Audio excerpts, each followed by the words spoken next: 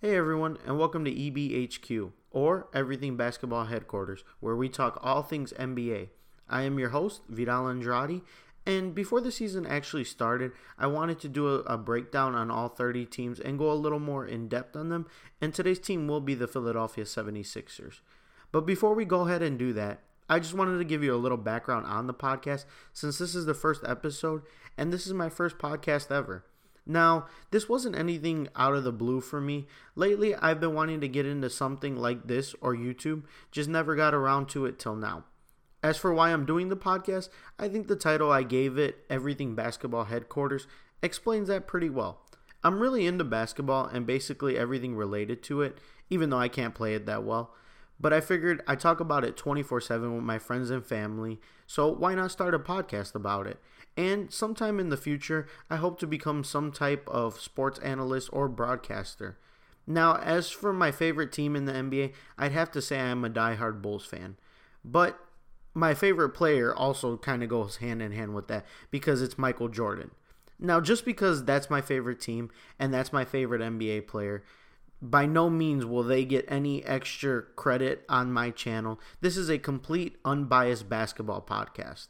And of course, like any other human being though, I do have favorites in the NBA now, and I will talk about them every now and then, or maybe use them as an example. But like I said, I won't be biased towards them or give them any credit that I feel that they don't deserve. For example, one of my favorite players in the NBA, or basically going into the NBA, is Lonzo Ball. Now, I've been a really big fan of him for a long time, and I've been following him since his junior year in Chino Hills.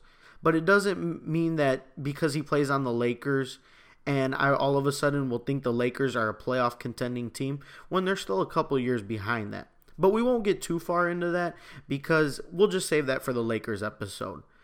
But like I said, the first beginning episodes of the podcast will be breakdowns of the teams, maybe 2 in 1 episode, because some franchise, I feel like you can't really talk about them too much. And that's a little shout out to the Brooklyn Nets, who kind of, destroyed their present and future. I mean, there's really no argument about that, but that's what they've done. But like I said, we'll save that for their special episode or, half an episode. Like I said, I might do 2 in 1 because some franchise they don't have as much as other franchises have. And it's a little hard to, fill a full podcast episode about it. Now, I will be trying to upload daily, especially during the season because, there's a lot of news to talk about. There's exciting games, player breakdowns, player forms, how they're doing. And, I will try to totally get you guys daily content. But like I said, as far as the podcast goes, this is basically what it is. It is a basketball podcast. Whether you're new or you're maybe, experienced in the basketball world and you love talking about it, this will definitely be for you. Okay, so back to the basketball talk. Like I said earlier, today we will be breaking down the Philadelphia 76ers. So the record for the Philadelphia 76ers last year was 28-54. That was the 4th worst record in the NBA. Now, it is hard to see Philly in this type of spot because Philly has so much talent on that team. Health-wise, if they could stay healthy, that team could be incredible. They could be a force to reckon with in the next 2 to 3 years, potentially, if they gel together and they could stay healthy. Now, some new players that they picked up this year, one being Markelle Fultz, the number 1 draft pick in the NBA draft this year. Furkan Korkmaz, I'm sorry if I'm butchering that name, but he was a draft pick in last year's 2016 draft who was playing overseas in the Turkish league. JJ Redick and Amir Johnson were picked up through free agency this year to kind of help them with the playoff push this year. One player that will not be coming back is Gerald Henderson, though. So Gerald Henderson was waived. He will not be returning to the Philadelphia 76ers.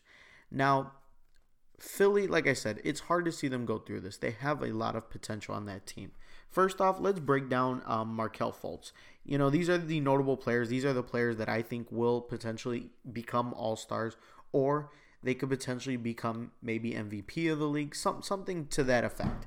So Markelle Fultz, his stats in college were 23.2 points per game, 5.7 rebounds, 5.9 assists, while shooting 47% from the field and 41% from the 3.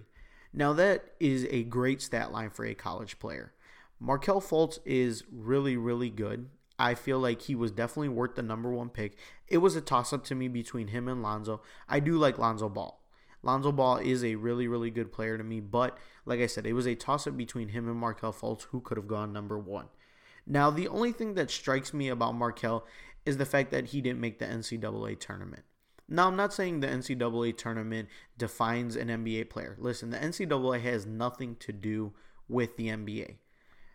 But his level of competitive kind of like didn't amaze me really. Washington's record was 2-16 in their conference and 9-22 overall. Now, I did catch some games of Markelle in college playing, and a lot of the teams he beat, now I'm not going to say just him alone. It is his team. Washington wasn't a very good team, but a lot of the teams that they beat were not very good teams. I think the biggest team they beat in there was Oregon, and Oregon, I'm not going to say was all that great this season. So he didn't really show me much of his competitiveness level in college, but his skill set level was really shining through. I loved his skill set. I love what the guy can actually do with the ball. So Markelle can either play off ball or on ball, I believe. I've seen some of his games where he's really, really super explosive with the ball. And like I said, he was shooting 47% from the field as well as 41% from the three. That's both, good shooting on both sides. He could drive to the basket. He's very, very explosive. He's very athletic. But 41% from the three is also a really, really good shot from beyond the arc. Something I think Philly would definitely benefit from. So, like I said, the only knock against him was the NCAA tournament. Like I said, it's not going to determine whether he's going to be a great player, a good player in this league. I just seen it as he wasn't competitive enough to want to get his team there. Now, he did hurt himself over this summer, which kind of got, people scared. But from what I can hear and see, he will be ready for training camp and he will be ready for the start of the season. Now, I haven't heard anything else come out about Markelle Fultz that's, so far ruined his season. Health is a major thing for the Philadelphia 76ers, though.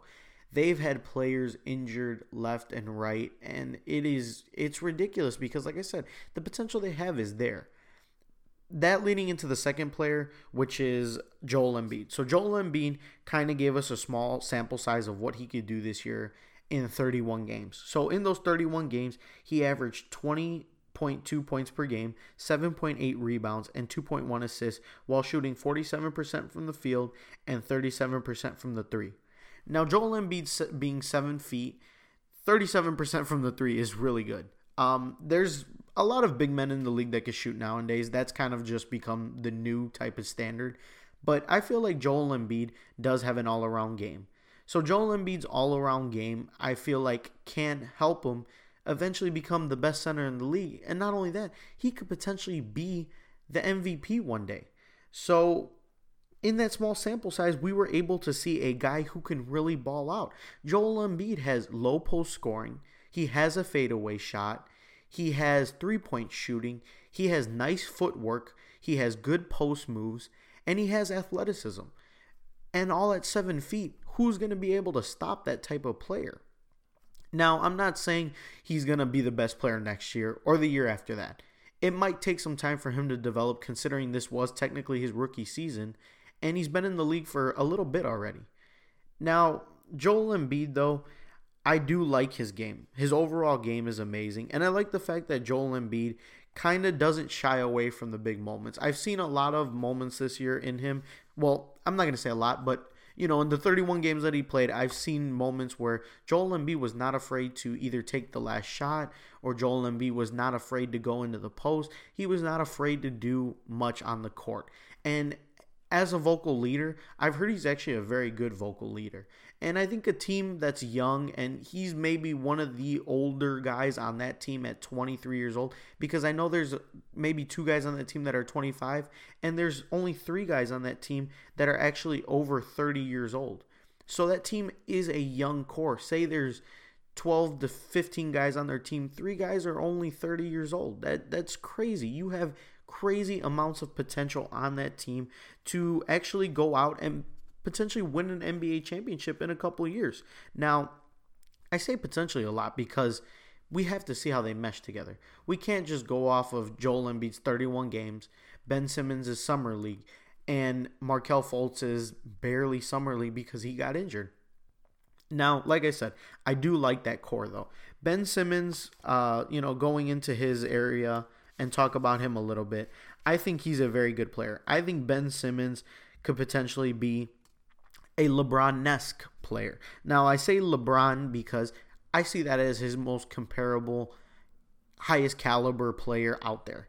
He has LeBron qualities where he's big, an athletic guy. He could pass the ball very, very well. And he's kind of lacking a jump shot coming into the NBA. Now, will he prosper because of just the passing? Probably. He can make a solid career off just passing. There's plenty of players that have come in the league that just pass and have had great careers like LeBron and Jason Kidd. The whole thing about not having a shot, though, I feel like he will have to develop a shot because even LeBron in his later years is realizing he has to develop a shot. So I think for Ben Simmons, that would be better to get done sooner than later. I would he develop a shot now than not develop one at all because it would be hard for him to eventually do it getting into his older age. Now, same thing with Markelle Fultz that I felt with Ben Simmons. Ben Simmons did not make the NCAA tournament in college, and he played for LSU. So, like I said, it doesn't define who you're going to be in the NBA. Totally get that. Now, I just felt like Ben Simmons didn't make it because of the media that was around him and him not wanting to be in college. He felt like he was actually ready to go to the NBA right away, that he didn't need any college. So that's why I felt like he didn't make it. But then again, I don't know if that's a great quality in a player just because you didn't get what you want or if things weren't going your way that you were not going to try. And I'm not going to say that he didn't try there. I'm just saying that I believe he could have propelled his team, especially a team like LSU. Markelle didn't do it with Washington. Yes, Washington was a terrible team. LSU, they had some potential. They had another 5-star recruit named Antonio Blankley. I believe he could have done it. The record for them was 19-14 overall, and then 11-7 in their conference, which is the SEC. So, like I said, it doesn't determine whether I think he's going to be a great player or not, because I think Ben Simmons is going to be a very good player in the NBA. I'm not going to use the word great yet on him, but I think he's going to be very good. The only person on their team right now that I could potentially see at a great level is going to be Joel Embiid. But Ben Simmons will be a very good NBA player, especially if he develops a shot. If he develops a shot, it could be over for certain teams. If Philadelphia gets him to develop a shot, gets Markelle to do what Markelle's been brought there to do, and gets Joel Embiid healthy. If all three of them could stay together, mesh together, and be healthy, boom, that's an amazing season from those guys. Now, let's talk about another one of the guys that are on the team that I really like, and I don't see him being a potential all-star player, but I do see him being a good piece for a championship running team. He goes by the name Dario Saric. So Dario Saric last year averaged 12.8 points per game, 6.3 rebounds, 2.2 assists, all while shooting 41% from the field and 30% from the three. Now, those shooting stats are not that great, but considering it was his rookie year, he was in run for Rookie of the Year too. I think Dario will be a good player on a team that's making a championship run. I think during the season, his numbers will go up a little bit. He might maybe average 14-7 on a little bit better of a shooting percentage. And then in the playoffs, he might maybe drop 2 points and maybe grab a couple more rebounds because of the smaller rotations during the playoffs. Now, about his shooting, like I said, 41% from the field, 30% from the three. Does that sound really great? No. But when he gets incorporated into an efficient system, which I think Philly will eventually develop, he will be getting less shots, but smarter shots. Now, I see him being, like I said, a very serviceable player on a team that can do some dangerous stuff, especially in the East. I don't see no competition in the East for years to come that are as lethal as Philadelphia. Philadelphia can easily be what, like, basically Cleveland is now. Either the number 1 or number 2 seed every year and just be a lethal team. Now, there are other guys on the team too that I like that are returning this season. One being Timothy Luwawu-Cabarrot, I think is his name. Now, Timothy Luwawu, he's a very good player. I've seen him come off the bench, and he can score. He can do different things off the bench, being 6'6", 200 pounds. He's a very serviceable shooting guard. Now, one of the big things on that team that I like is Jahlil Okafor, but I don't think he'll stay. I just think Philly has made it known that he doesn't want to be there, and he's made it known with Philly that he doesn't want to be there. See, that's hard for Philadelphia to let go, though. Jahlil Okafor, if he was coming off the bench as a center, or even if you put him at the power forward in Dario's spot, he could give you some benefits of the team. With that being said, though, I think on both ends, like I said earlier, Philly doesn't want him. He doesn't want to be with Philly. He had a couple outbursts last season, that were in the media with him fighting with a Boston Celtics fan. And like I said, it was just all around bad news for both teams. But like I said, he will be a serviceable player on somebody's team. He just has to find his passion for the game again, because I think what Philly has done to him a little bit is maybe taking a little bit of that away, and it turned into more so frustration on that team. But with all that being said, that was my overall evaluation and breakdown on the Philadelphia 76ers. Now, I think they're going to be a somewhat decent team next season, especially in an Eastern Conference that I don't see much competition in. A lot of the stars went over to the Western Conference, and like I said, Boston and I feel like Cavaliers are still going to be at the top of that conference, but I do see them sneaking into the playoffs next season. I think Joel Embiid, Fultz, and Simmons will all have good seasons, maybe even breakout seasons. Maybe Fultz and Simmons go after that Rookie of the Year. And as far as their record goes, if the core could stay healthy, I would say 38-44. Now, I do give them that 10-game jump and that playoff spot because all that I said beforehand, I feel like I explained it pretty well about the conference and just all around their game. I mean, I believe Philly does have an all-around game. I feel like Philly does have that potential to go far in the franchise. I mean, I don't see anything stopping them, and I don't see anything that could hinder them except for the injuries. The injuries are a big deal on Philadelphia. Like I said, Markelle had that injury. They said it wasn't nothing terrible in the summer league, but that can't be a good sign going into a season where you want to start off. And, like Joel Embiid says, you got to trust the process. But overall, that was my breakdown. And if you like this podcast, it would be very helpful if you could subscribe. And if you know anyone that you think would like it, maybe tell them, give them a listen. If you wanted to, you could follow my channel on Instagram and Twitter at EBHQ23, or type in Everything Basketball Headquarters on Facebook and follow my page on there, where I will be putting the episode updates and all my content, or maybe I'll be sharing some ideas through my writing and stuff like that.